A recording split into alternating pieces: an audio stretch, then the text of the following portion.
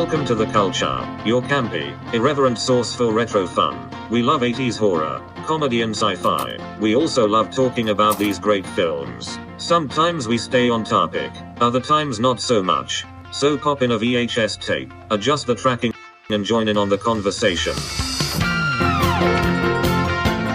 Hey there, everyone! Welcome to the Gold Show. My voice is cracking. You sounded like Mario.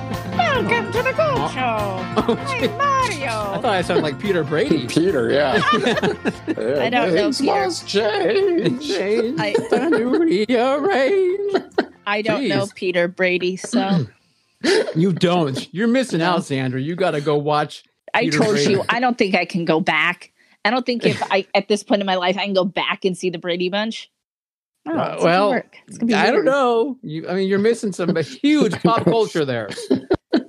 There's an episode where they see a flying saucer, and it's like Greg with a little pipe or a little like fluty thing going woo, and He's a like shower he's curtain. like smoking a bong. Just like a crack pipe.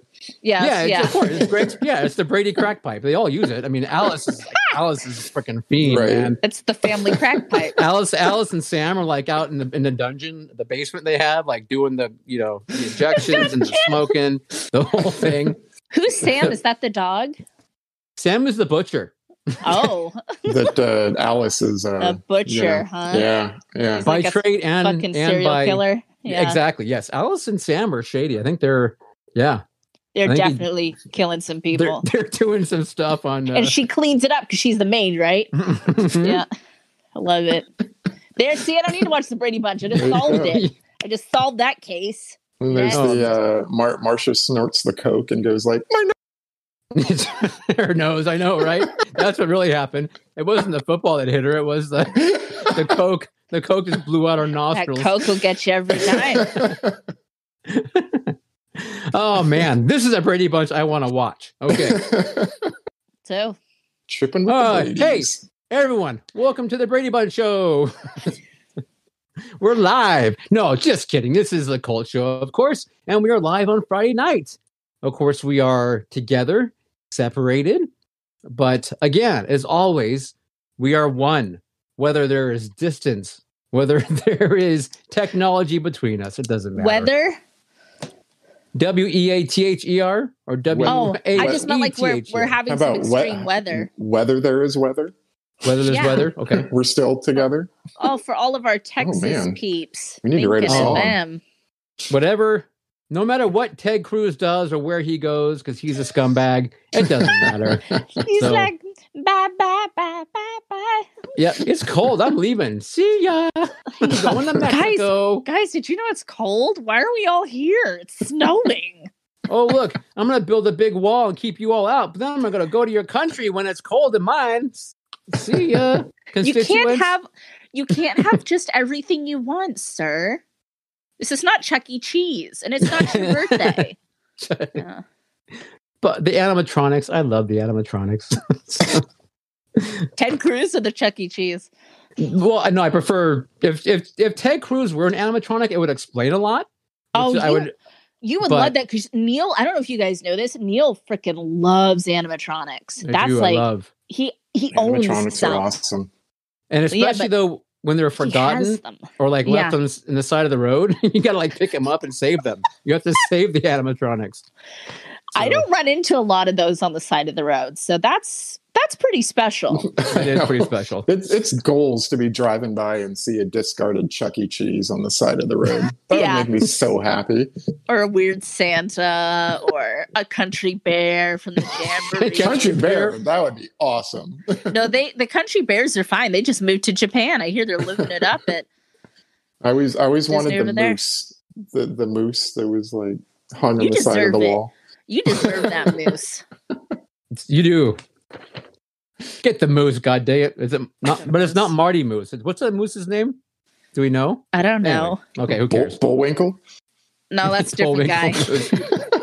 Bullwinkle is head on a wall. All right. Hey, you know what? What are we drinking? Hey. We've been so far off course Oh. here. What's going on?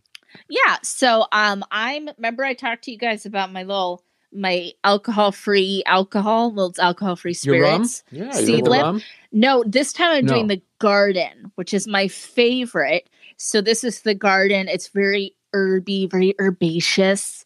And I've got some Meyer lemons that my coworker grew. And I was like, free fruit. Thank you very much. And some like sparkly water. It's so good. It's very refreshing. Awesome. All right. Very nice. Very nice. Pretty nice. I am doing an old standard bourbon and ginger. Very Bourbon good. and ginger. And I put together, in honor of today's show, I have the greatest American cocktail. I have a Manhattan. So I the have greatest a American Manhattan. cocktail in That is honor of the greatest American. That is a very hero. good cocktail. It is a very good cocktail. So I got a nice big one, nice and cold, just the way it should be. You got a lemon in there too? No, there's no lemon. No. Oh, your ice. It's ice. It looks like a lemon. Yeah. lemon. It does look Yeah. like a lemon. Yeah. Oh. We play tricks on you, the ice and I. So, Here, I'll send you a lemon. I'm going to send it to you FedEx. okay. I'll get to you by like the end of the show. And you can Oh, put perfect. it in there. Thank you. Yeah. Thank you very much. Awesome. Yeah. All right. What is on tonight's agenda? Well, Sandra? tonight is a very, very special episode of the Cult Show. We are not only belatedly celebrating Neil's birthday by talking about one of his favorite horror movies of all time, House, but we have the star of House, William Katt. He's going to be here on the show. He's going to phone in and we're all going to talk to him. And it's going to be amazing because when it's Neil and it's your birthday, you get some pretty cool stuff. People turn up for my birthday. People Like it is- turn up. They turn the F up. For my Yeah. birthday? So that's the Turn plan. up for what? Scott, thank you. I just got that. Scott's like, turn up for what? I'm like, oh, I Turn got for it. what? My birthday. Oh, how cute. I'm old. So- I'm old. Yes. Should we cheers? Cheers. Cheers. Cheers. Happy Quick. birthday, Neil. Thank you.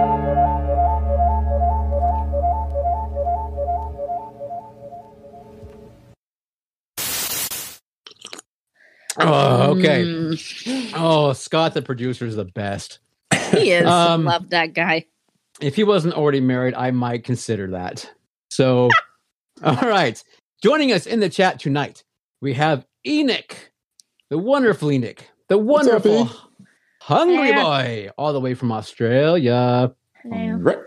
They love And of us course, it's such a nice. I bet that's a wonderful place. I think Sandra should buy me a ticket and I can go. there.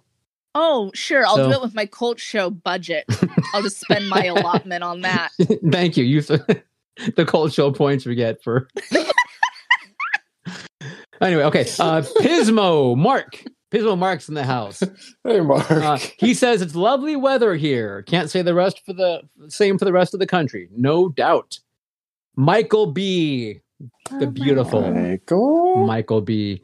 Mindy, of course, in the house. Mandy. Though the second half of Mindy, if you will, the horse's head to Mindy's rear is Laura. Wow. Wow. Laura is having a birthday today. We got another Cult Show birthday. Happy Woo! birthday. Laura, happy birthday. Mindy, you don't have to take that. You have to take that. Tell him how you feel. You know what? I know Mindy so well from the cult film series that I feel like I could give her the fun. We can poke the fun. So poke. Just don't poke the bear. And if we get a sudden subscription taken away, we'll know why. So it's okay. Mandy, we're sorry. We're saying, I'm sorry, Mindy. Okay, Space Face. Macy's in the house. Macy. Hey, Macy. Hi. Todd 209 is here. Todd from Central Valley. Todd? Oh, good old. We love Todd. Good old Vanilla Love Ken. Todd. Vanilla Ken, 2 weeks in a row, Ken. Ken. Good job, man. Hey. That's awesome. Thanks for being here. Mark Vision's Truth, all the way from Washington State, is How's it here with us. going? All right.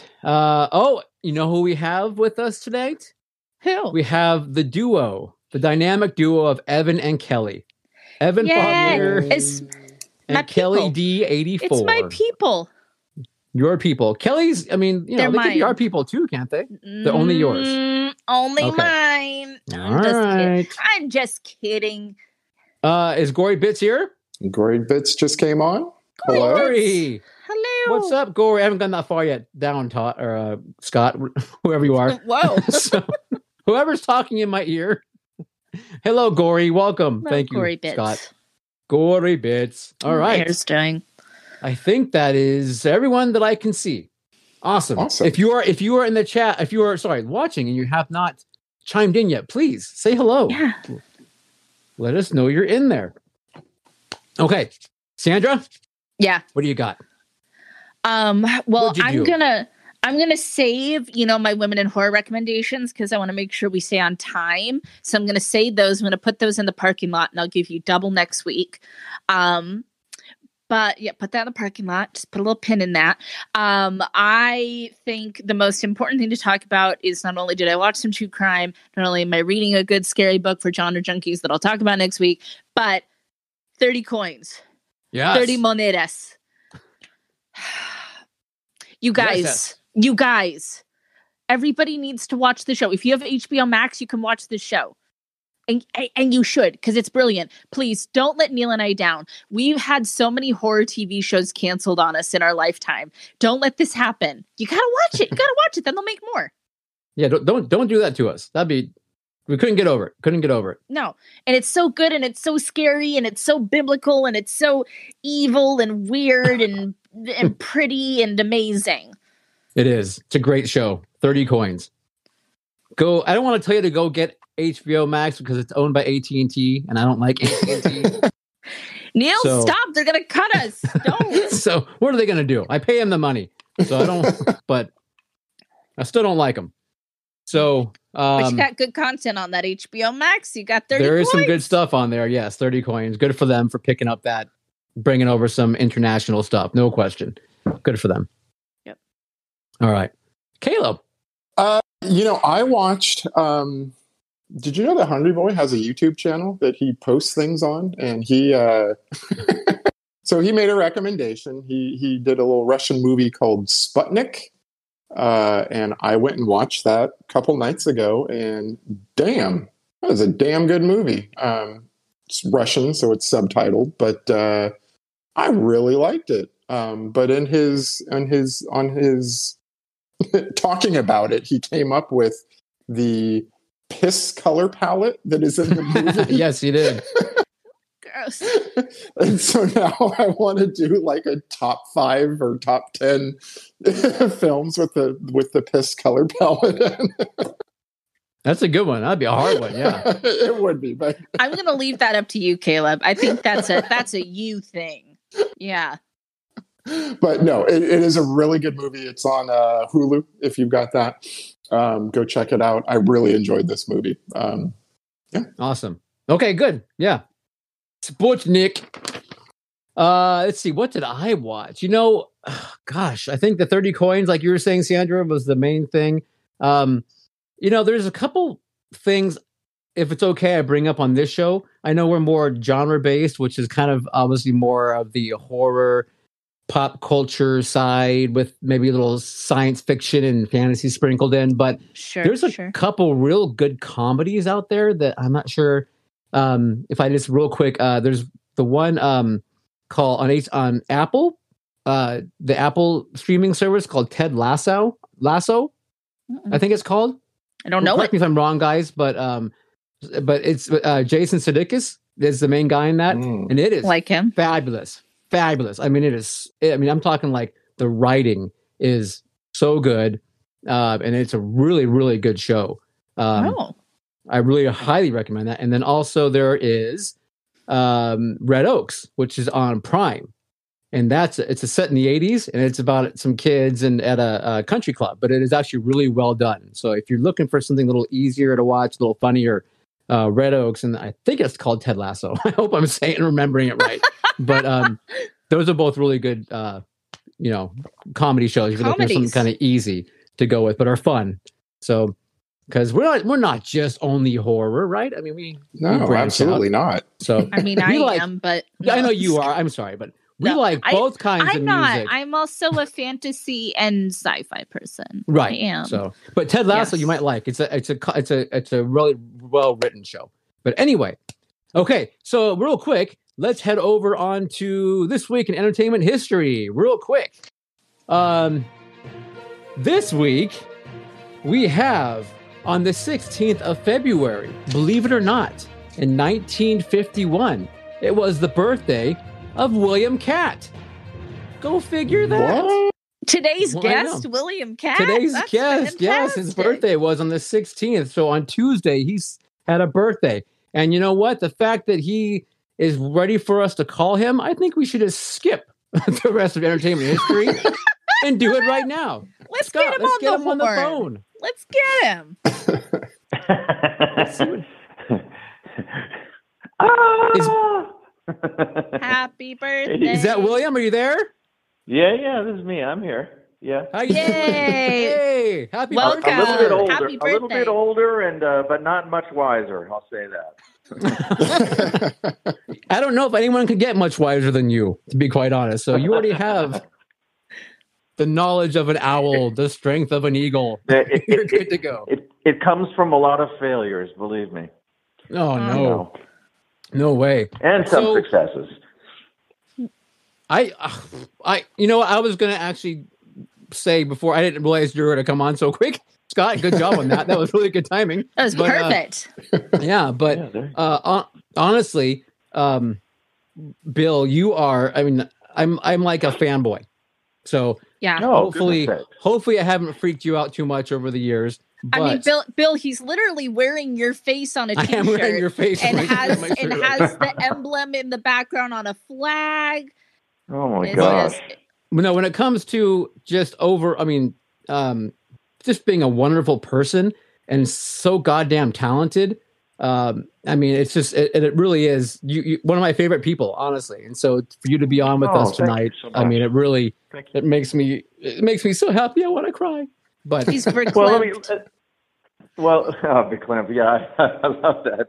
I want to apologize to you and your audience that I couldn't be on video, but I'm technically not very savvy, and I because of COVID, I couldn't have one of my kids come over here and do it for me. So, but I'm here on the phone. yes, No, that's wonderful. And we're also a podcast, so the podcast people don't mind. They can't see us anyway. Oh, good. Deal. Oh, Yeah. good. Oh, well, there you go. Okay.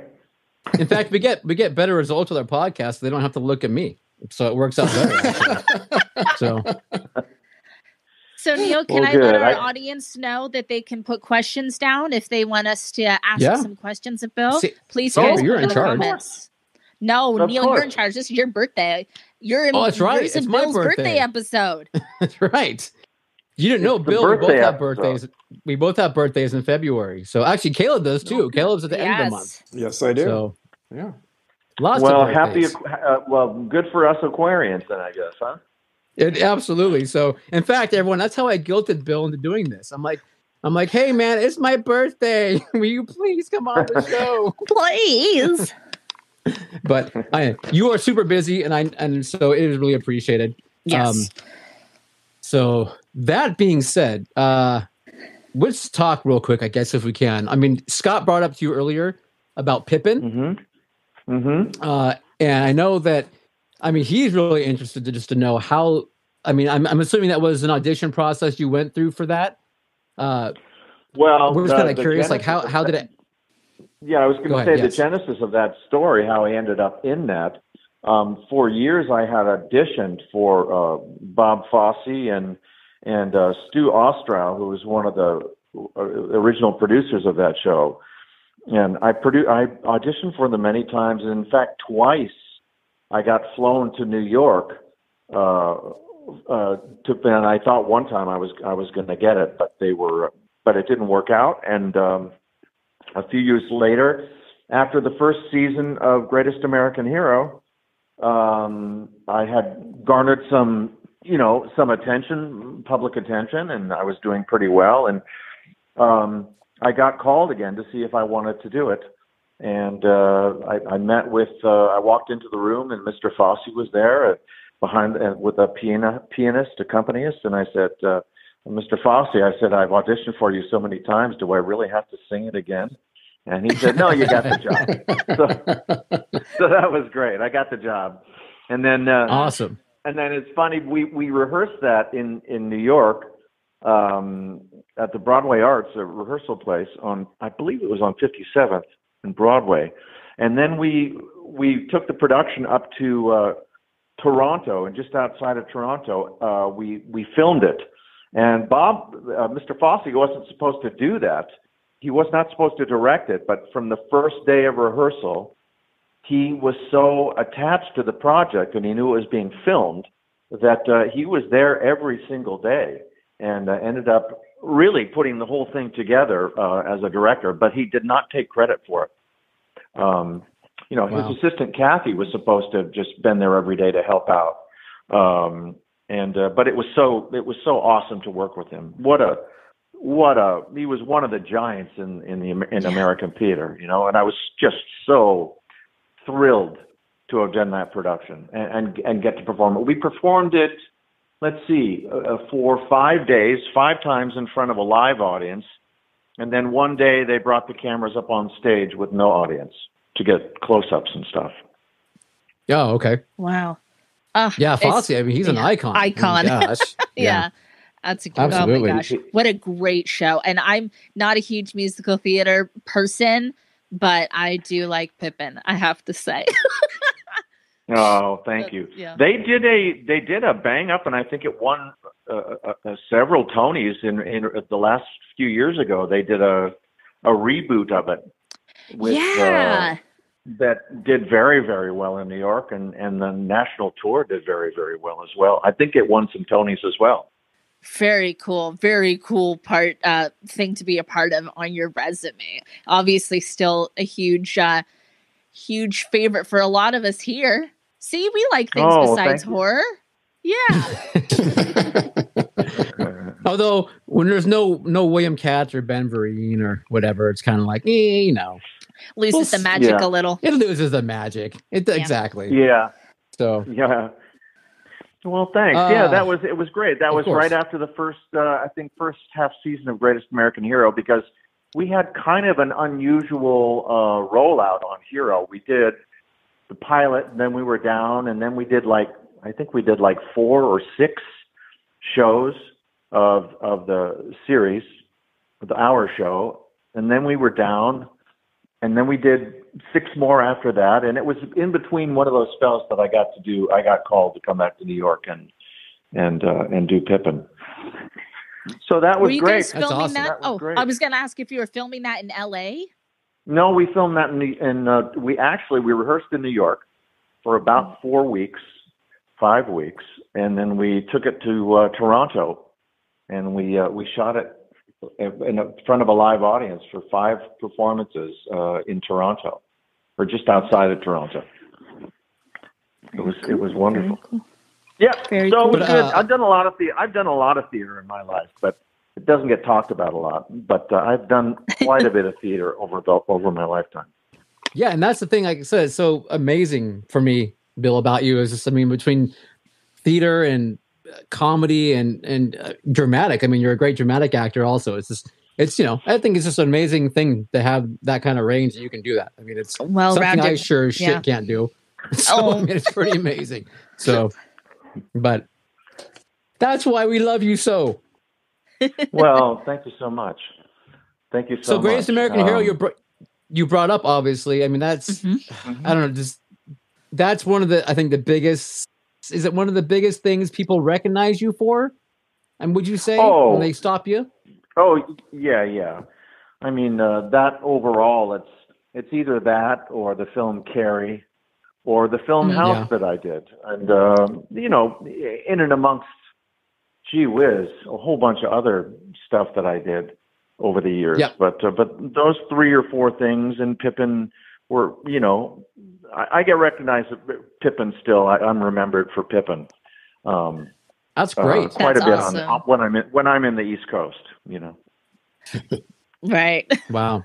Yeah, I was, one of my little notes here written down is actually Carrie, Greatest American Hero, Pippin, Big Wednesday, and of course House. It's like to be a part of such gigantic pop culture, movies, content. I mean, it's just, I don't know. That's got to leave a very warm feeling, I would think, in your heart to know that, Right.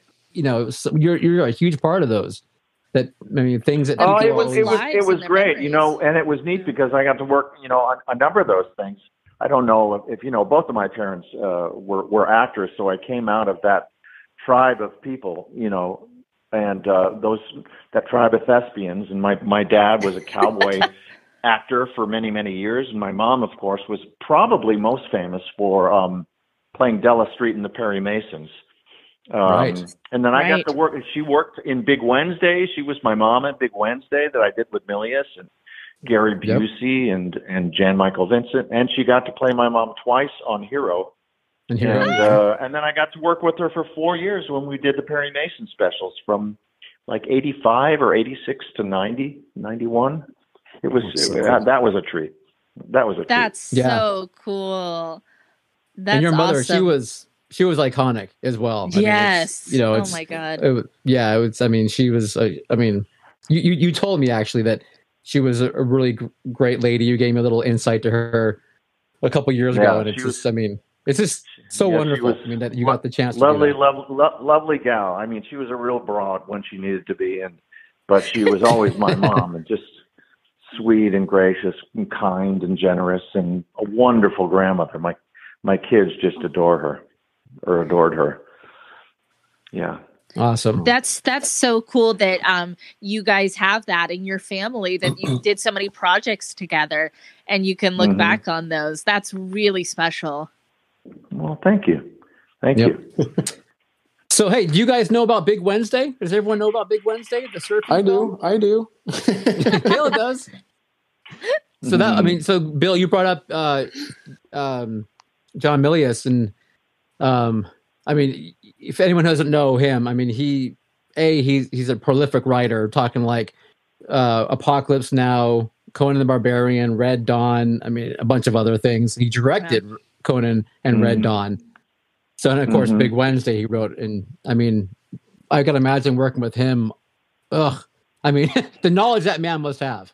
I mean, this must be incredible. Yeah, he's a great raconteur. He was a wonderful storyteller, and you know, he grew up in that small circle of friends with George Lucas and Brian De Palma and Steven Spielberg and Zemeckis, and I mean, he ran in that crowd, in that circle of entertainers. I mean, of creators, and he was revered by those guys as just such a brilliant writer. You know, it was a shame a few years ago he suffered a stroke, and although he's made some major recoveries, I don't know that we'll see him direct again. But and he still has so many undone scripts that hadn't been produced. Hopefully we'll see more of them. Did you guys by any chance see The Wind and the Lion that he did? No. You remember that film? Oh, that was a brilliant film he did with Candice Bergen and oh my God, I'm drawing a blank now. What was the great English actor that was 007? Oh, Sean Connery? Sean Connery, yeah. It was Candice Bergen, Sean Connery. Oh, it was a fantastic film. If you ever get a chance to watch it, The Wind and the Lion, it's a wonderful film. Okay, good. Awesome. Thank you. Love a recommendation. Thank you. Yeah. We'll have to do an episode on it. William Katt says. And what else? Done a few other things, you know. Neil, I think that I got to work with a dear friend of both of ours a few years ago on a film called Sparks, which did pretty well out there. It was a small film, but very, very well made. And I think we should salute Chris Foligno on that one, huh? We should, Chris. He's talk about a gem of a human being. Holy cow! Aww. Yeah, Chris is a lovely guy, great guy, and Bill got to play the bad guy, so that's even more nice. fun. Yes, yeah, he was. Yeah, and what else? He was a meanie. What's another he film was a people meanie. know me for? Was A Man from Earth? Did anyone catch that? Yep. Man from Earth was a Jerome Bixby script that we shot a few years ago. Tony Todd and a host of other well-known sci-fi actors were in that. And that was a small little film that was like The Little Engine That Could. It was a small film that just became a cult favorite among the sci-fi and horror fans out there. Oh, that would be another good one for us. That sounds totally like a good cult show pick. Sandra, Yes. Sandra, Big Wednesday has got Robert Englund in a little role in it. That's so cool. Yes. Yeah. So Bob and I met Bob. Bob and I starred in. We worked with way back in like 1970. It was in the early 70s. We were like spear carriers in a play at Center Theater Group with Cyrano de Bergerac. Richard Chamberlain was playing Cyrano de Bergerac. Wow. Oh my God. Mm-hmm. Mm-hmm. Oh, and we you were two both on in stage. it? We both met when we were in our early 20s. That's how far we go back. Oh, that's so cool. Wow. you know what? I He love actually that. he was up here for we had a film festival.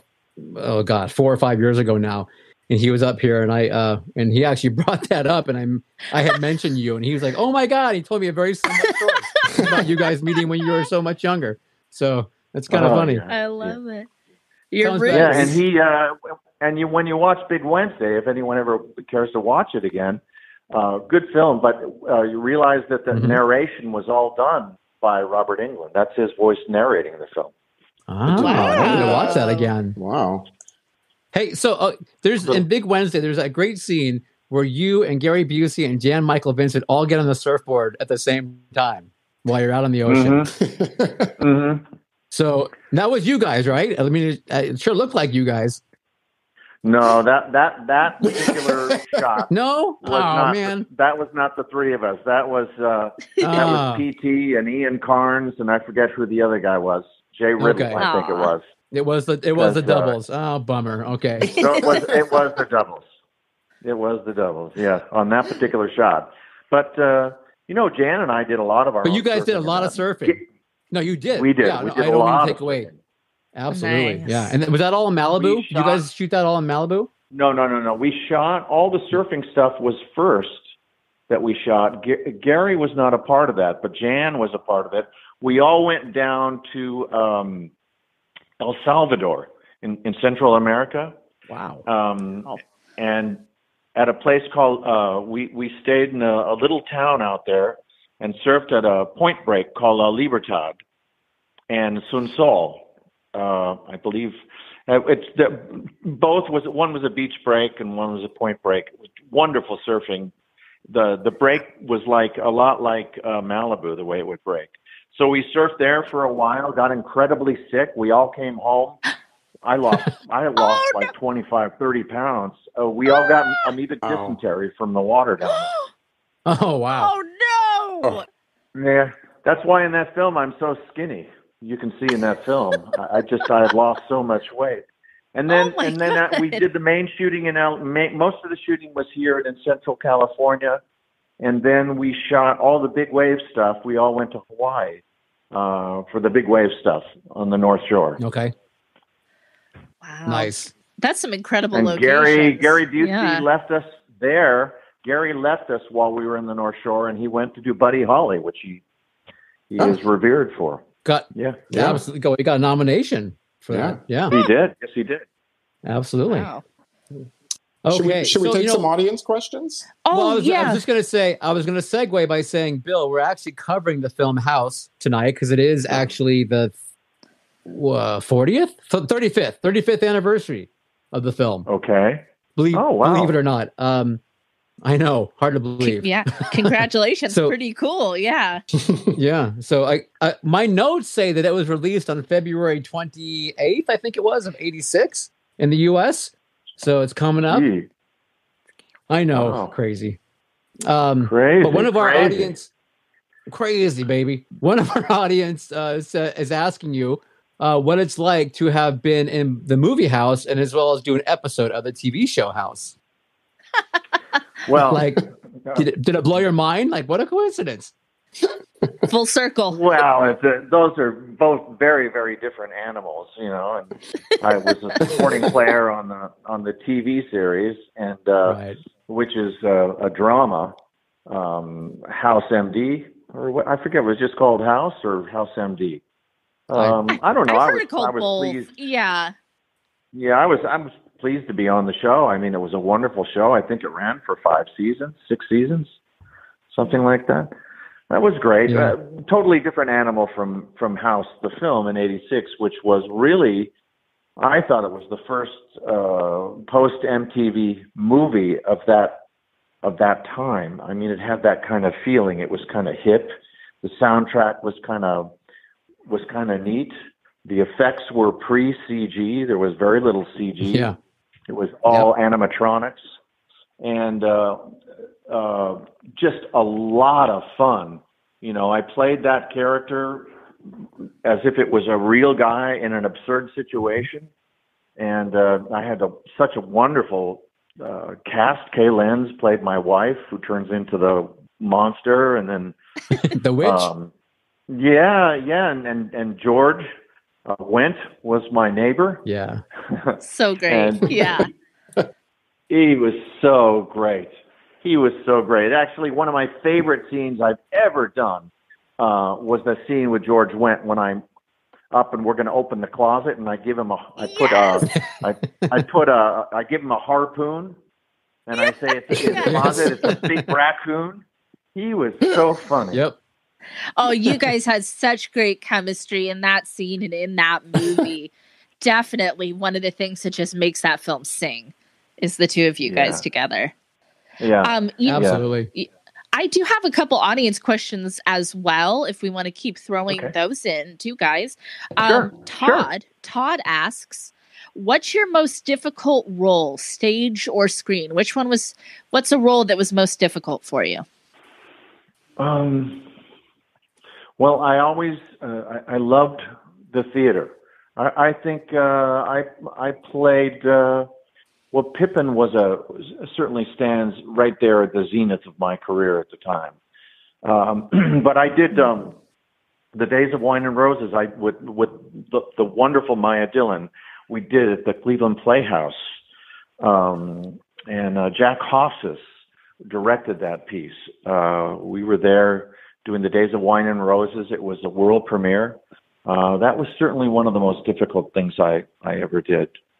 But I've done some wonderful musicals. I love playing the Pirate King. I did a national tour of Pirates of Penzance, and I played the Pirate King, and that was just wonderful. Neil. Oh my gosh, man. Neil would have flipped his lid. Oh, Phil, I didn't know that. Oh, that's awesome. Missed out, Neil. I missed out. Yeah, that was fun.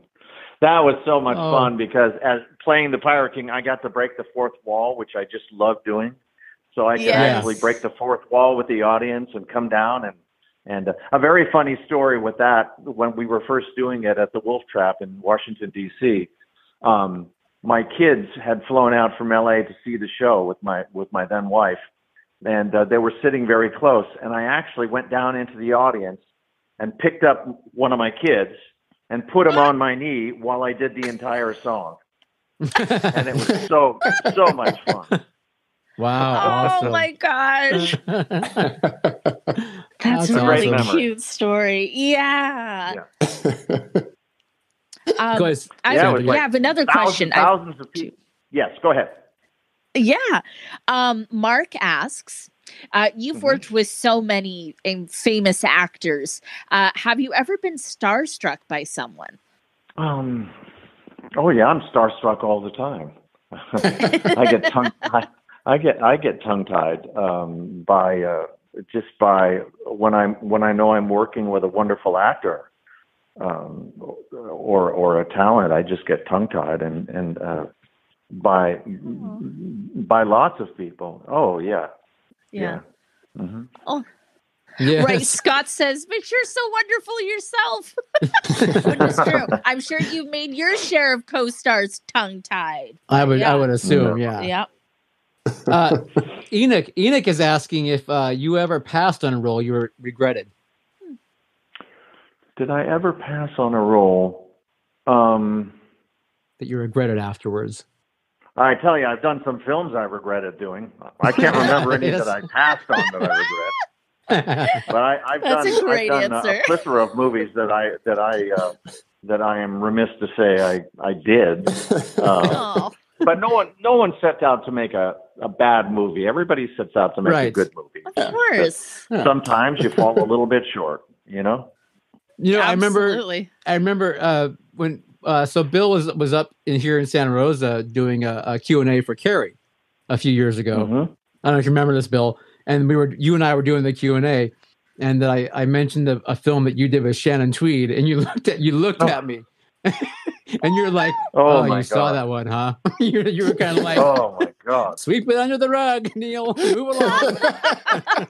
Yeah. Oh my God, that's I know, one it of happens. I think there's 3 films that I wish I could have burned the negatives, but the good thing about that, I want to pay homage to Shannon, because she was one of the I remember when we were doing that film, because she was pretty much just a sex kitten at that time, but she was so freaking funny. This is the gal who's married to Gene Simmons. And we shot up at Gene's house, and he lovely man. But I remember talking to Shannon saying, "You are the funniest thing. You should be on a sitcom." And it's great, because I think a few years later she ended up on a sitcom and did very well. Oh, good. Oh, that's cool. That is awesome. Yeah. Still a good memory. Yeah. That's awesome. I love it. One of our another one's Hungry Boy is his name. This is more of a comment than it is a question, but he just basically is saying that as an actor with nuance and house, your reactions to things like the flying murderous tools, is a very difficult thing, and he respects you absolutely for the nuances in your performance, and what you give versus maybe like the easy things when you're having dialogue with someone, but when you're acting with a flying tool, something that isn't right there. Effects, exactly. That goes a lot to your talent for sure. Well, and you gotta take your hat off to all these actors who like the Avengers and Star Wars and all these new giant movies. A lot of those times they're acting to nothing. They're acting in their imagination, Yeah. And then they don't even see the finished results until months and months later, when they go, "Oh, that's what I was looking at. That's what I was reacting to." You said that people recognize you definitely from Carrie, which I know is just a huge, huge fan favorite among a lot of people who watch our show. Mm-hmm. And I'm sure they'd love to hear a little bit about what that was like filming Carrie. Well, what was that like filming Carrie? I was very young and living with a couple guys in a house, barely getting by on unemployment and the theater. I did a number of plays at the Mark Taper Forum, Los Angeles, and worked at different theaters, regional theaters, South Coast Repertory, and worked up at ACT at some point.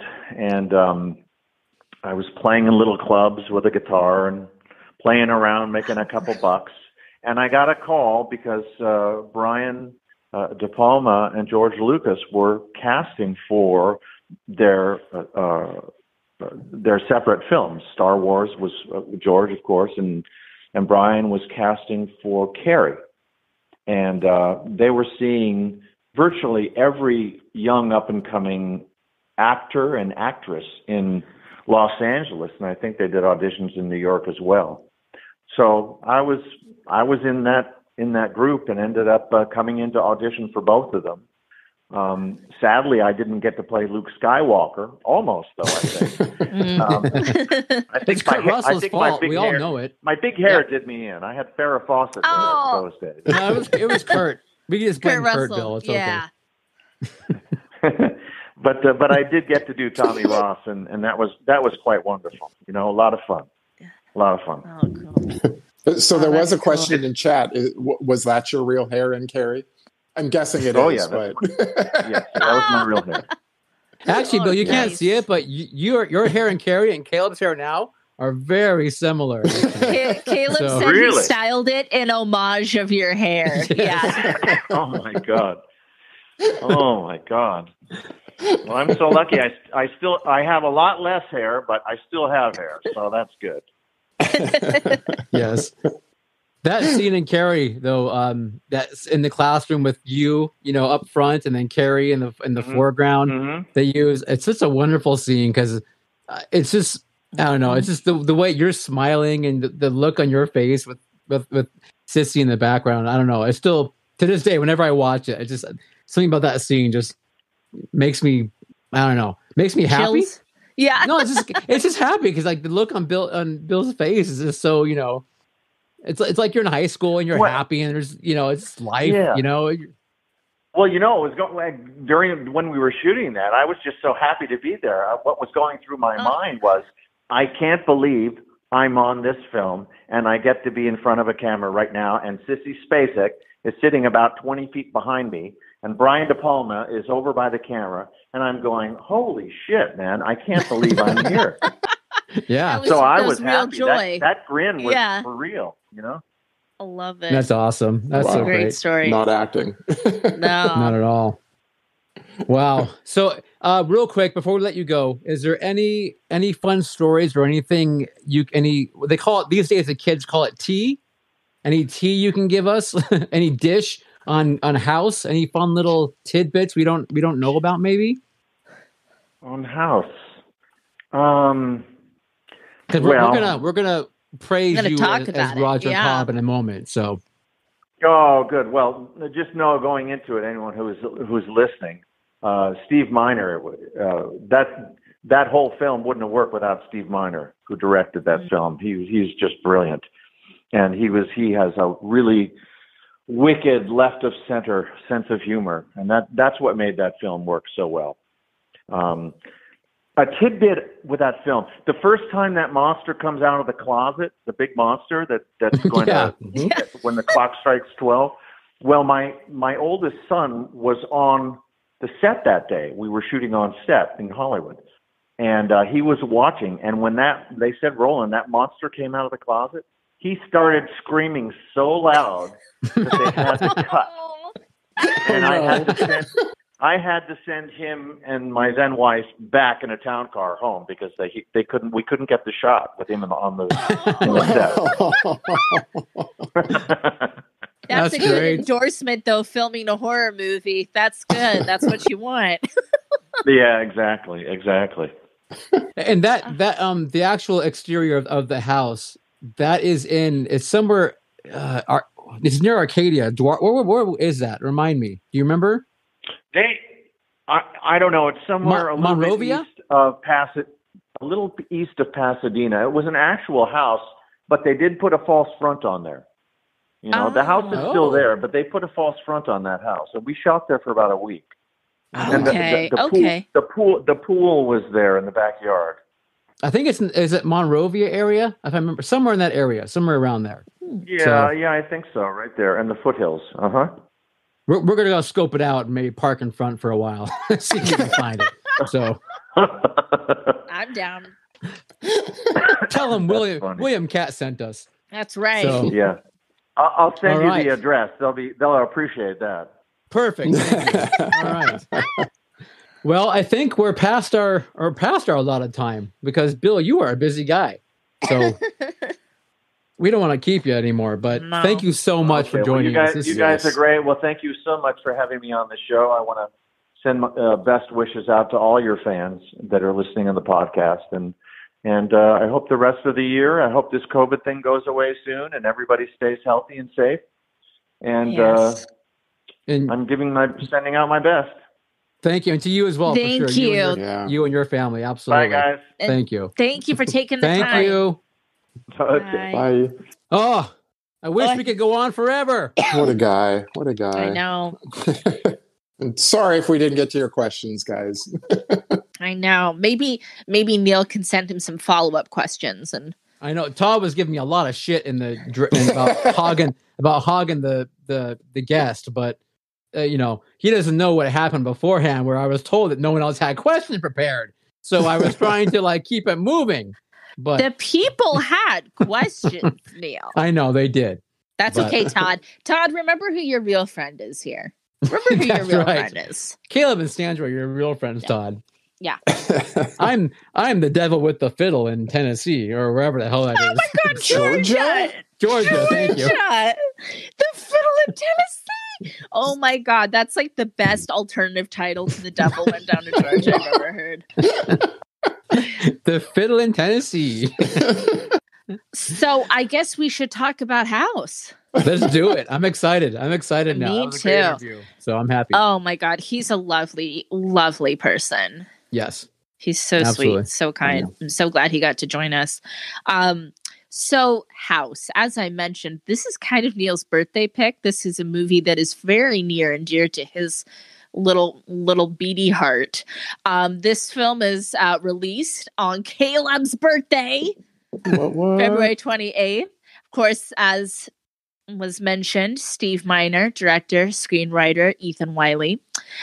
This is a story of a horror novelist named Roger Cobb, who's haunted by the unsolved disappearance of his young son, and he's going through a marital separation from his actress wife, who's quite famous, and he's also dealing with the traumas he faced while he served during the Vietnam War. So Roger moves into his aunt's creepy old house upon her death, and all hell breaks loose.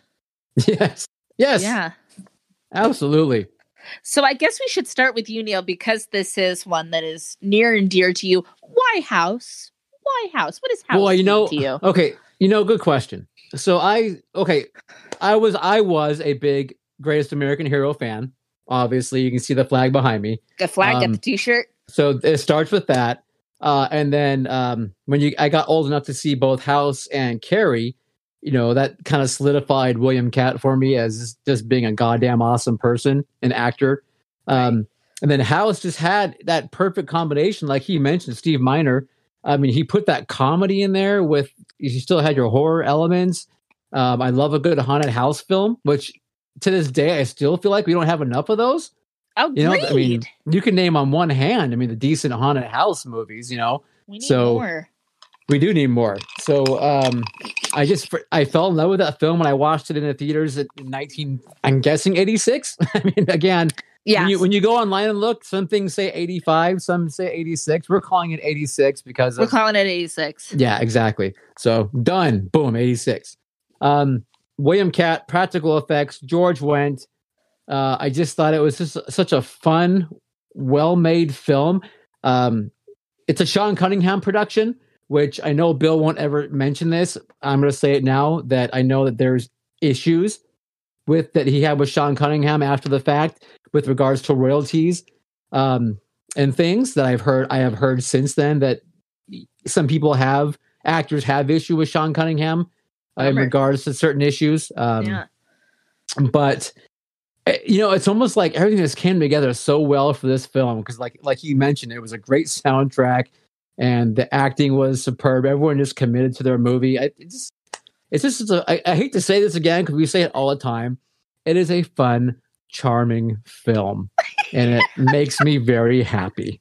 We love to say charming. That is like, if there's, a cult show drinking game out there, when we say charming is a really good time to take a shot. So this was, Caleb, do you want to go next? And I'll no, I'll go next. I go next. Pick me. So this was my first time upon viewing this film. This was yet another movie that I knew Neil loved and, was very much like, well, you can't watch it without me. You can't watch it without me because I hadn't seen it. Can't do it. So we watched it as a people, and I see why you love it. I see why a lot of people love it. It definitely has its, I knew that it was beloved, but it is almost, it's one of those things. It's beloved, but it's also criminally under talked about. Yes. And so it's like, this was great. I mean, I laughed a ton, obviously, but it's really deep. It's actually it's deep, and we all know that I love that. We all do. But when something kind of has a lot to say, and it's dressed up in this kind of bizarro suit, which makes it really fun. It's weird, it's bizarre, and that's something I love. There's a genre of books called weird fiction, and this is kind of like, this would belong in there. This is it's like a weird movie, and that's a compliment, right? But it's he has to go through facing his demons and his trauma from the Vietnam War to free his conscience and free his son. And it's it kind of just makes you think about I told Neil, I'm what does the house show you? Does the house show different people different things, based on their traumas and what they have to, their demons they have to wrestle. Was, Auntie, like, was she like a really well-balanced person, so she was able to kind of keep the demons at bay for a long time? I don't know, like, it just kind of makes me think, but it's also just really, like, cute and charming, and like we said, just great chemistry, and everything just kind of, I don't know, flows really nicely in this movie. I was pleasantly surprised at how much I got out of it. She finally liked a film that I liked. So that's what it was. That's what it was. That's all she wanted. That's all we wanted. I swear to God. We like a lot of the same movies. But I have a feeling that conversely, Caleb's going to give a different opinion. Okay, so I thought this movie was okay. What I did like about it, I really like that they addressed PTSD. Yes. I thought that was like very ahead of its time, that they weren't like glorifying war in any sort of way and saying that it's all clean. And okay, so I really did like that. The acting and the chemistry was great. The practical effects were very, very, very, very cool. I really did love those. The story to me was just, like, I don't know why. One of my least favorite horror tropes is, why don't you just leave? Like, just get the fuck out of the house. And without some sort of reason, like in The Host, they give a reason. She's a poor single mom, working and going to school and has no money. She has nowhere to go. In Amityville Horror, they've leveraged themselves to get this house and they can't go anywhere. And this, they have shown that Roger has his own house to live in. So as soon as these things start, and after that happens and he doesn't leave, I've checked out. I'm done. And that's on me. I get that. That is on me. But I just can't. I watched it, rewatched it again last night. And I'm like, my God, Caleb. No, Caleb. I am done. Caleb, he had to stay. He had to stay at the house because he knew that the house had something to do with his little boy's disappearance. Yes, and he definitely had a reason. But I disagree with that though, because he saw his kid in the window like one time and like turned him off with the remote control, and then you never see him again until much later. He had to get ready to face those demons. He has Caleb. no idea. He had to go into the heart of darkness. He doesn't know that his kid is there. He never knows that his kid is there. Ever. Caleb. White people do not leave a house when it's haunted. I know. That's what it comes down to. He can't do it. We've learned this. Can't do it. They don't do it. So that's what I'm saying. It is on me. I understand that you guys love this movie. And I'm just saying there are things about it that I thought were done very well. But the story, for me, 2 thumbs down. But Sandra's correct. I agree with Sandra in that his son, he is convinced his son was lost in that house, to that house. And he was there to find him. And that's why he stayed. That's why he stayed through it all. To me, the story doesn't show that, or it doesn't reflect that very well. Okay. So be it.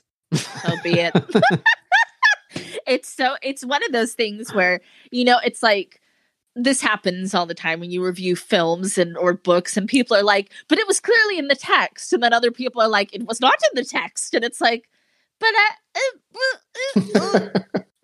he turned his son off in the window because he knew it wasn't his son. That was the house playing tricks on him. This is a house trick. House trick. But then again, I don't think he knows what's going on with the house at that point. So how did I... He does, though, because he tells the real estate agent, my aunt believed this house was haunted. Yeah. So, which, by the way, how fucking cool is that scene when he's talking to the real estate agent and the guy just like shoots a freaking harpoon at his head? Oh my God, that's so good. He's like, "Oh, sorry about that," or whatever. And he's like, that no actor, reaction. the actor, I don't know his name, but he's the manager of the hotel in Ghostbusters. He is. You're right. He is. Yes. But he does a good dry delivery. Yeah. But he does. But he shoots the boom, and Bill's face. Oh, and the guy's like, "Whoops, sorry." Like it's no big deal. Like it's That's nothing. So funny. Yeah. Oh my god, it was so good. I like a lot of the humors like that. It's like, yes. I mean, there's some of the practical effects, some of the little critters and stuff are, kind of over the top, but a lot of it's just very dry, and it's just very reactionary to the situation, kind of like people have brought up earlier. And that's, I think, what gives it part of its charm is that you have these two totally different comedy styles going on. By the way, I thought that some of the little critters in the house, absolutely precious, could live in my house anytime. Yes. So adorable. No, not a problem for me. So I'm sure you like what the two little whatever those little hobgoblin looking things. Pulling the kid up the chimney. The kid up the chimney. Yes. Yeah. Oh, I thought that was great. And again, okay, so these things are pulling this kid up the chimney. Yep. Roger goes and pulls him down, and he still stays and gives the fucking kid a bath. Because that's even more proof that these things take children. Yep. Caleb, he saw it with his own eyes. This time, hobgoblins going up the chimney like Mary Poppins with a child. Nope. Caleb, you more than anyone know what it takes to get into a woman's pants. And so you gotta clean the kid off. Anyone? You have to clean the kid off. So he had a chance with that lady. So that's what it takes. No, I think as soon as that lady dumped her kid on him, he knew. He was a worldly man. He knew it was up. Yeah. I love it. Leave your child with a complete stranger. It's fine. He has an honest looking face. I knew your aunt. I'm sure you're fine. I swim in your pool. Yeah, so it's not a problem. We're cool. Yeah. Hey, your aunt let me. It's okay. Yeah. That was pretty funny that, you think it's this other thing that she's, they're going to hook up, and it's, no, I want you for free childcare. That's cute. Cute. Charming. Well, yeah. So how bad of a mom is she? Yeah, I mean, you could argue dropping him off on a stranger. Hey, I'm gonna go out and go do some disco with my gentleman friend. Here's my kid. Will you watch him, please? Well, we don't know that. It could have been a girls' night. Yeah, or an AA meeting. I mean, you're right. We don't know what it was. We don't know what she was up to. Or sexual anonymous. What do you call that? Sex ed. What's the addict? Sex You're an ed? addict. Sorry, no, not ed. No, I like that. I'm going with that narrative. She was going to sex ed classes. She was teaching sex ed. She had a kid, and she's like, "How did I get this kid?" Yeah, she had a kid. Yeah, she had no idea what happened. What happened? Yeah. One day she just bent over and she thought it was gas, and then a kid came out. She didn't know what was going on. They have a whole TV show about it. Can we talk about George Wendt? Oh my God. He is so wonderful in this film. He's so precious. Yeah. Roger Cobb does not deserve George Wendt's He does not. You're right. I mean, like Scott and I were talking about, he pulls Roger's book out of his pocket. He's like beaten and broken copy. And it's like, he just he's meeting his hero. And he lets him down. And it's like, he just looks so earnest and so true in that moment. And that's kind of like one of the times when I've gotten to meet Joe Hill, of course, wonderful horror writer. And I have my really stained, gross copy of Heart-Shaped Box. And I'm like, you sign? And he was a lot nicer about it than Roger. But I felt I was relating. I was relating in that moment. I bet. I know he pulls all these pages out that are like the bindings all deteriorated. The pages are falling out. It's his precious. It's his precious. It's his Bible. It's his Bible. Yeah. Yes. But in all seriousness, I really do love the two of them together. Just so good. So good. They are. I mean, George Wendt, you're right. He's so earnest in his entire performance. Yes. That he comes across. He's just trying to help this guy. Yeah. He's just trying to help him. Exactly. Well, yeah, I think he is, but he has an odd way of doing it. I mean, just showing up at his house at midnight with food seemed a He's little odd worried to me. about him, Caleb. He's worried about this man. No, they're a couple of bachelors. He's like, hey, he's a bachelor. It's all I'm a midnight bachelor. snack. Midnight snack. Right. Yeah. He's like, this guy's gone through so much. I'm going to help him out. Absolutely. Exactly. Yeah. I think he's just a very nice, especially when he comes over and the cop when he shoots the witch, he shoots the witch, and then the cops come over, and then George Wendt just kind of like butts his way into the whole thing. Yeah. I'd love some coffee. Yeah, exactly. Yeah. He's so good. He picks the shotgun shells off the floor, like, hey. Oh man, George Wendt is great. He's so great in this film. Oh, there goes Neil's headphones. Whoa. So speaking of practical effects, there's lots of great ones. We talked about the little hobgoblin people. There's as Neil calls her, the witch, which is the critter that's pretending to be his wife. That's a great. Just dealing with the body of that is. It sounds like a chipmunk. Yeah, sounds like a chipette. Yeah, it's wonderful. I love that when he's trying to deal with that corpse. So good. So good. But I think one of my favorite practical effects is definitely at the end, his Vietnam comrade, and he's the skeleton guy. That's iconic. Yes. So Richard Mole, we all know him from Night Court. Night Court, yes. Night Court. He played Bull in Night Court.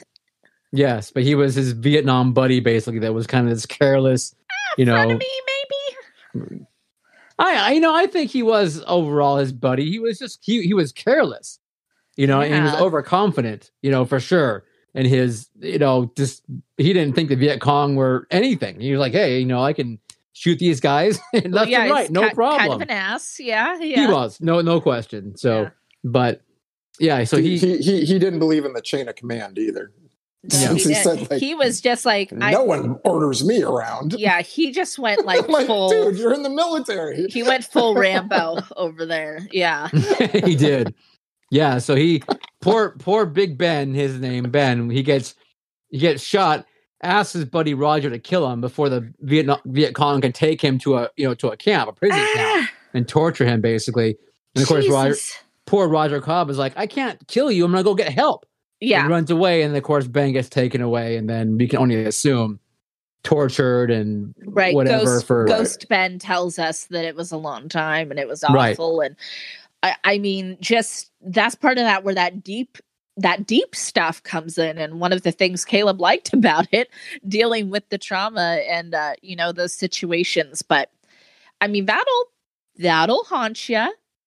That'll do it. That'll make you as it should. Yeah. Like I said, that whole like John Wayne war is glorious, and let's do it for the country or whatever. Like that's war sucks. And yeah, I mean, a lot of those kids coming home, I mean, they were kids. Right. The average age of the of a soldier in Vietnam was 19. Oh my God. And I think of myself at 19, doing fuck no. Hell no. No. Like World War II, it was like 26, somewhere in there, 28, but in Vietnam it was 19. Yeah. So absolutely not. Wow. Yeah. It's crazy. Anyway, so Roger Roger, aka William Katt, his son was stolen by his basically pal from Vietnam, Big Ben, to get revenge on him for leaving him. So Big Ben, aka Freddy Krueger, in a way, he kind of reaches from beyond the grave. There's a Krueger vibe. There's a Krueger vibe. Yeah. Yeah. He reaches and takes his kid basically and takes him over to Dreamland, because let's be honest, would you call that like a alternate? I mean, what is that? Like an alternate timeline or I would fantasy zone? Like, what is that? I mean, I would say it's more like a maybe kind of a nexus. It's kind of a space between reality type of thing, because there's not like an alternative thing playing out. Yes, they do the time warp again. They do time warp again. Yeah. That's true, because Roger Cobb did a step to the left, and then everything is like, And then it was all good. He forgot to jump to the right. That's the problem. That's gonna get you every time. Oh, he did. That's right. How cool is the poster for this movie? What a cool poster, too. Okay, Super that is iconic. also one of the things that I really like about this movie, but is not about the movie. It's the poster. Right, yeah. And then you don't really get that hand ringing the doorbell, but yeah, badass. It's like, poster. no, it's iconic. I mean, that is Yeah. iconic. That poster of that hand, that disembodied hand ringing That a door. VHS cover. And it says "Ding dong, you're dead." I mean, that's Right. like, yeah. I mean, I that's can crazy. remember, I never saw this, when it came out, on VHS, but I can remember seeing it in video stores going Right. like, I wish I could bring that home. Maybe I would like it better. I would have the nostalgia, Well, I have no nostalgia. Then I could agree with you that it was a charming film, but I have no nostalgia for this. I was like 2 weeks ago years old when I saw this. So as was I. In some ways too, I wonder if it, like I said, I know it's popular and I know it's a cult film, but I kind of wonder if it was a little ahead of its time in a way. Like maybe people weren't quite ready for that. Like we're gonna go from funny to like dry humor to like deep stuff to like Right. a midlife crisis thing, and I have to wonder if people I don't know if it was a marketing thing or if they just weren't quite ready for that. Like if they just wanted, I don't know. No, agreed, because yeah. it is all over the place. I mean, it's like very slapsticky, and other times it's very sad, and it is all over the place. So I did read at one point it was supposed to just be like straight like horror without any of the comedy. Interesting. So yeah, Steve Miner, for you guys, I mean, anyone who doesn't know, he was involved with Sean Cunningham in the first three Friday the 13th films, I think it was. We just did these and we don't even remember. I know, right? But so Steve's got that, he has that knowledge, obviously, of horror. Right. So I don't know. I mean, it's a good question if he had. I mean, if he was. Oh, also Fred Decker, the wonderful Fred Decker, who of course we love from the Monster Squad and Night of the Creeps. Wrote this is a story by Fred Decker. Yes. So yes. we know from that it's going to have a little bit of the horror mixed with the homage. With a little bit of the sprinkling of the self-awareness mixed in with it. So that's a good question. I mean, I don't know. I could like Bill said. I mean, it's because of Steve this film worked so well. So obviously, definitely, he had a vision. Like he totally, had a vision and how to execute that effectively. Definitely, right. I mean, adding in levity, but at the same time, I mean, you're right, because you think about this movie, it's about you lose your kid, you divorce your wife because most marriages don't survive when you lose a kid. You're a writer who can't come out with your next book. Your wife is successful. Your auntie dies. Your aunt commits suicide. Exactly. I mean, there's a lot of, are you going crazy or not with what you're seeing in this house? I mean, there's a lot of stuff going on. Yeah. So it's a lot to unpack in an hour and a half film. Yes. Which I would definitely say this is one of those films too where there's not a lot wasted either. Like it's all, and we like that. We like it when it goes like boom, boom, boom. There's not a lot of filler. Yeah, and I do love how right after the aunt when she hangs herself, and then it cut to basically Roger Cobb signing his book. Yeah, I mean it's a great way to introduce you to him and to what he does, and that he has a fan base. Because like I love like how all the people who are standing in line as fans to get their us. autographs. They're us, exactly. They're like us. That one guy. To my good friend Johan, or whatever, it's like all these people are just like, the first lady's just all, like they're all excited, and everything. I mean, it's. I wrote, Roger has a very eclectic group of fans. He does. He does. It's, like I said, and then the woman with us. the glasses, like, that Yeah. keeps peeking around. That's Dr. Evil's girlfriend. Yep. That is. That's I can't remember her name right now. But... I can't remember her name, but you're right. No, it is. So. Dr. Evil's paramour. is. But I can't say enough though about William Katt's performance in this film, because as Hungry likes to point out, there is so much nuance to his performance when you go back though really and watch his reactions and his little I don't call them bullet points, but his little beats that he takes and how he reacts to things that are so great, because he's not over the top.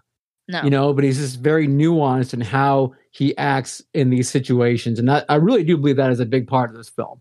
Oh, 100%. I mean, in the hands of another actor, this would have been a disaster. I mean, like, absolutely. Yeah. It would have been so weird tonally and not in a good way. It would have just felt flat or awkward. And of course, talking to Bill and knowing so much now about, like, he has this really extensive theater background. It's like, yeah, because he's like an actor's actor, right? So it's like he got what they were going for, and he rolls with it seamlessly from all of these, different vibes that the film goes through. Yeah, definitely the right person was cast in that role. And it's, and the funny thing about it is, you think about it, like Sean Cunningham, when he's producing this film, he's thinking, what's the biggest bang for the buck?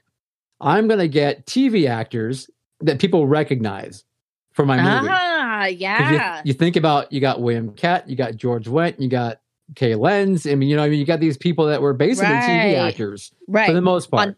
On popular shows. Popular shows, exactly. Which at the time didn't happen. You didn't go back and forth. Yeah, there was like TV was TV, like movie actors. was movie. Yeah. But he knew he could get them for less because they weren't they weren't big movie actors. They were TV actors. So he could probably get them for less. He's they're going to be a draw, but they're not very expensive. Exactly. Yeah. So, I mean, brilliant for that. Let's be honest. Yeah. I mean, it's for creative.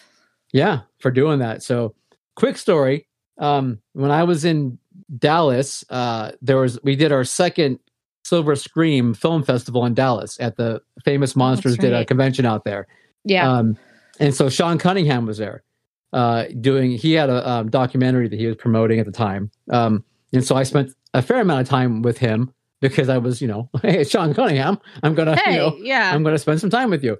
And I was talking to him about House. And of course I was like, I love House. It's one of my favorites. And he's like, oh yeah, we're actually looking at doing kind of rebooting it and doing a reboot on it. And I was like, if you do, for God's sakes, send me the script first because I am a huge fan of that movie. You're like, I'm going to let you know if you're going to screw it up or if you're going to be okay.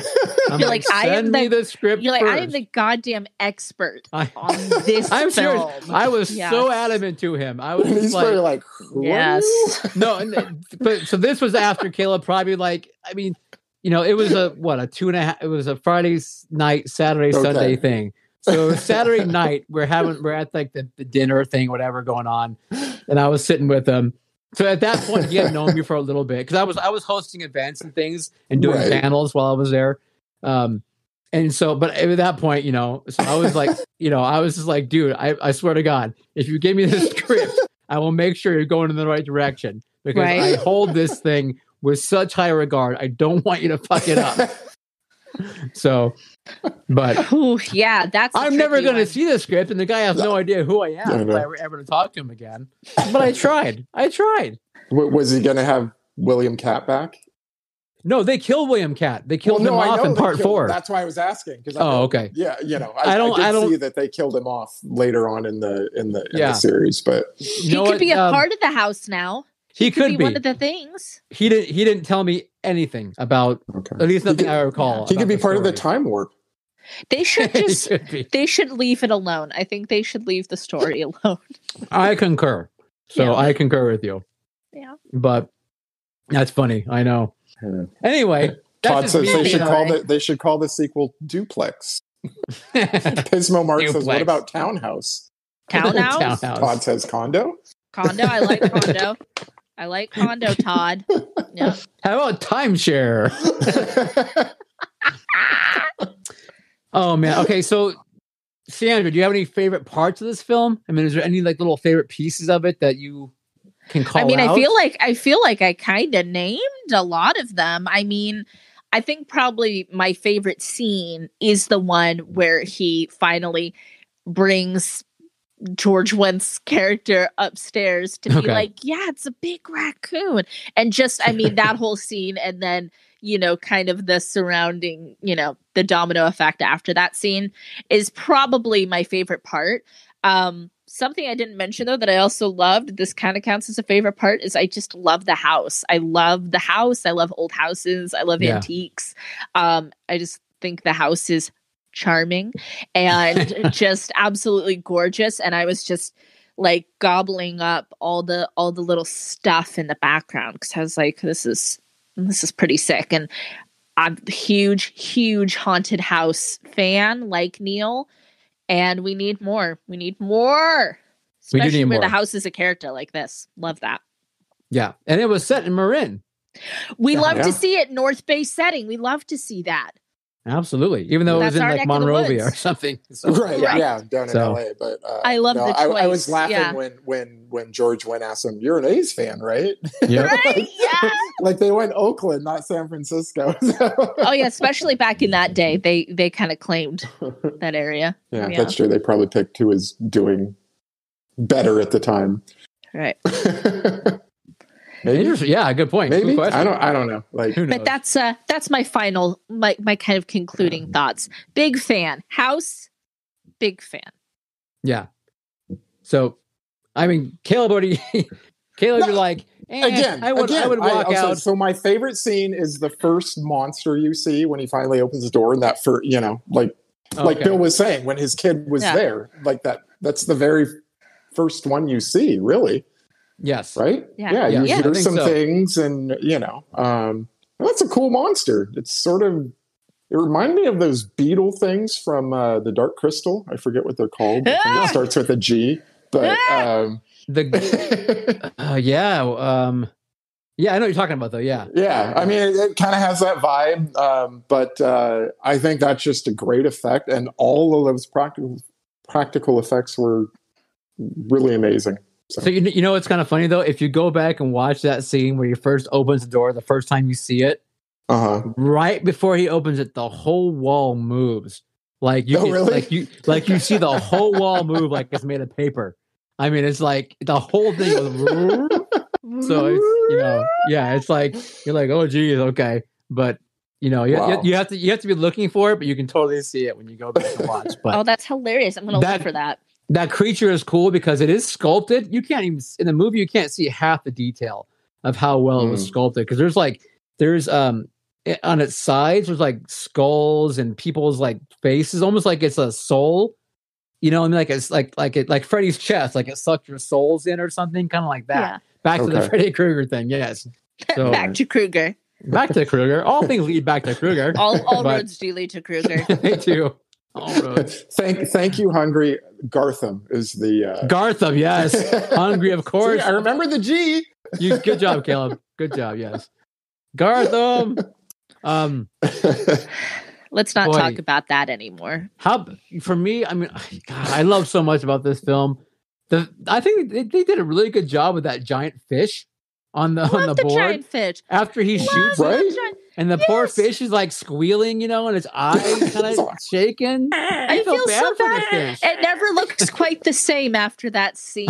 And because it's got a towel thrown over it. I know, and I just like want to take it with me. There's a droop to it, and it's like, it's okay, my sweet. I swear, it's like one of those animatronic "Take Me to the River" basses. Oh, take me to the river, toss me in the water. Yeah. But this is decades before that. Decades. Yeah. Well, this was the. You know what? Maybe they have a lawsuit. This marlin walked, crawled so that fish could walk. I don't know. So the fucking talking bass can walk. Just like I want that swordfish to turn and go like, take me to the river. I believe it is Billy Bass, if memory serves. He does have a name. I don't know. Oh, that was well done. I thought that was pretty well done, actually. But anyway, there's so much in this film that I love. Again, I'm thank you guys for humoring me and watching it. And anytime. So it's really, even Scott liked it, which makes me happy. So, oh yeah, I'd house it up with you anytime, any day of the week. Any day of the week. All right. I like House, and I guess that's it. Otherwise, right? Is that it? Yeah, that's all I got. Nice job. So next week, boom. Next week, I think Caleb picked a couple films for us because technically next week is Caleb's birthday, but these are not his birthday picks. Right. He is graciously postponing 1 week so that we could finish off February. Yep. So Caleb, why don't you say? So I would get to pick 2 weeks in a row? You do, yes. You kind of did. Though, to be fair, I think these picks were a little bit of a group decision. They were. Yeah, they were. yeah, All right. yeah. So February, we've been talking about women in horror, very important. But what we never did say was that February is also Black History Month. So next week, we will be doing Blackula and... Tales from the Hood. The Hood, yeah. Tales from I was living in a white ghetto. I'm like a stage mom over here, like telling you, like, tales, whispering my lines. Hood, yeah, exactly. Like, jazz hands. Dracula. Yeah, exactly. Oh, it's gonna be a good time. I'm super looking forward to next week. Yeah, yes. Should be fun. And that's your homework, cultists. If you need to be refreshed on those films, you got a week to do it. So chop. Get to it. To it. So a huge thanks to William Katt for joining us. That was fabulous. Thank you. He texted while we were doing this saying, thank you so much to everyone. He had a great time. He thought everyone was fabulous. So he loved the questions. So everyone, please go forth knowing that you made William Katt happy. So that's a big thing. Yay. Absolutely. What a good birthday gift. This was great, guys. Thank you so much, everyone. It made me really happy to talk about this film and to have everyone so interested. It's great. It's good times. Well, happy birthday. Happy birthday. It's all right. And happy birthday, Laura. Laura. Yeah. Happy birthday, Laura. You, birthday, Laura, Will, Caleb. There's so much going on. So much in February. Right? Abe Lincoln, what's the first president names? Washington, whatever his name George, was. Yeah, George. Happy birthday, George. With the teeth, yeah. George with the teeth, yes. With the wooden teeth. That guy. They weren't wooden, by the way, but they were fake. They were fake, okay. What were they made from if they weren't wooden? They're made from like porcelain and bone and other shit they used to mix together to make teeth. Porcelain and bone? Okay, another shit. All right. Yeah. Good to know. Just mix it up. History. You come to us for your They found a historical cadaver. facts. They ripped the teeth out. What was left of them anyway? Yeah. All right. Credit, Scott. Credit. Bye, friends. Oh, my goodness. Bye, Evan, my friends. Mindy, Laura, Macy, Hungry, Ken, Pismo, Cooley, Mark, Todd, Kelly. Who else? Michael B, of course, Kenneth, Todd, Gory Bits, yes, the gore. We love our gory bits. Mindy, we forgot Mindy.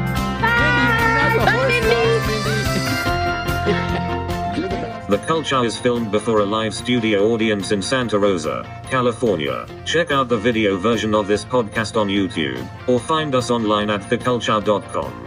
We appreciate you listening and hope you can leave some positive comments. Thanks again and talk with you soon.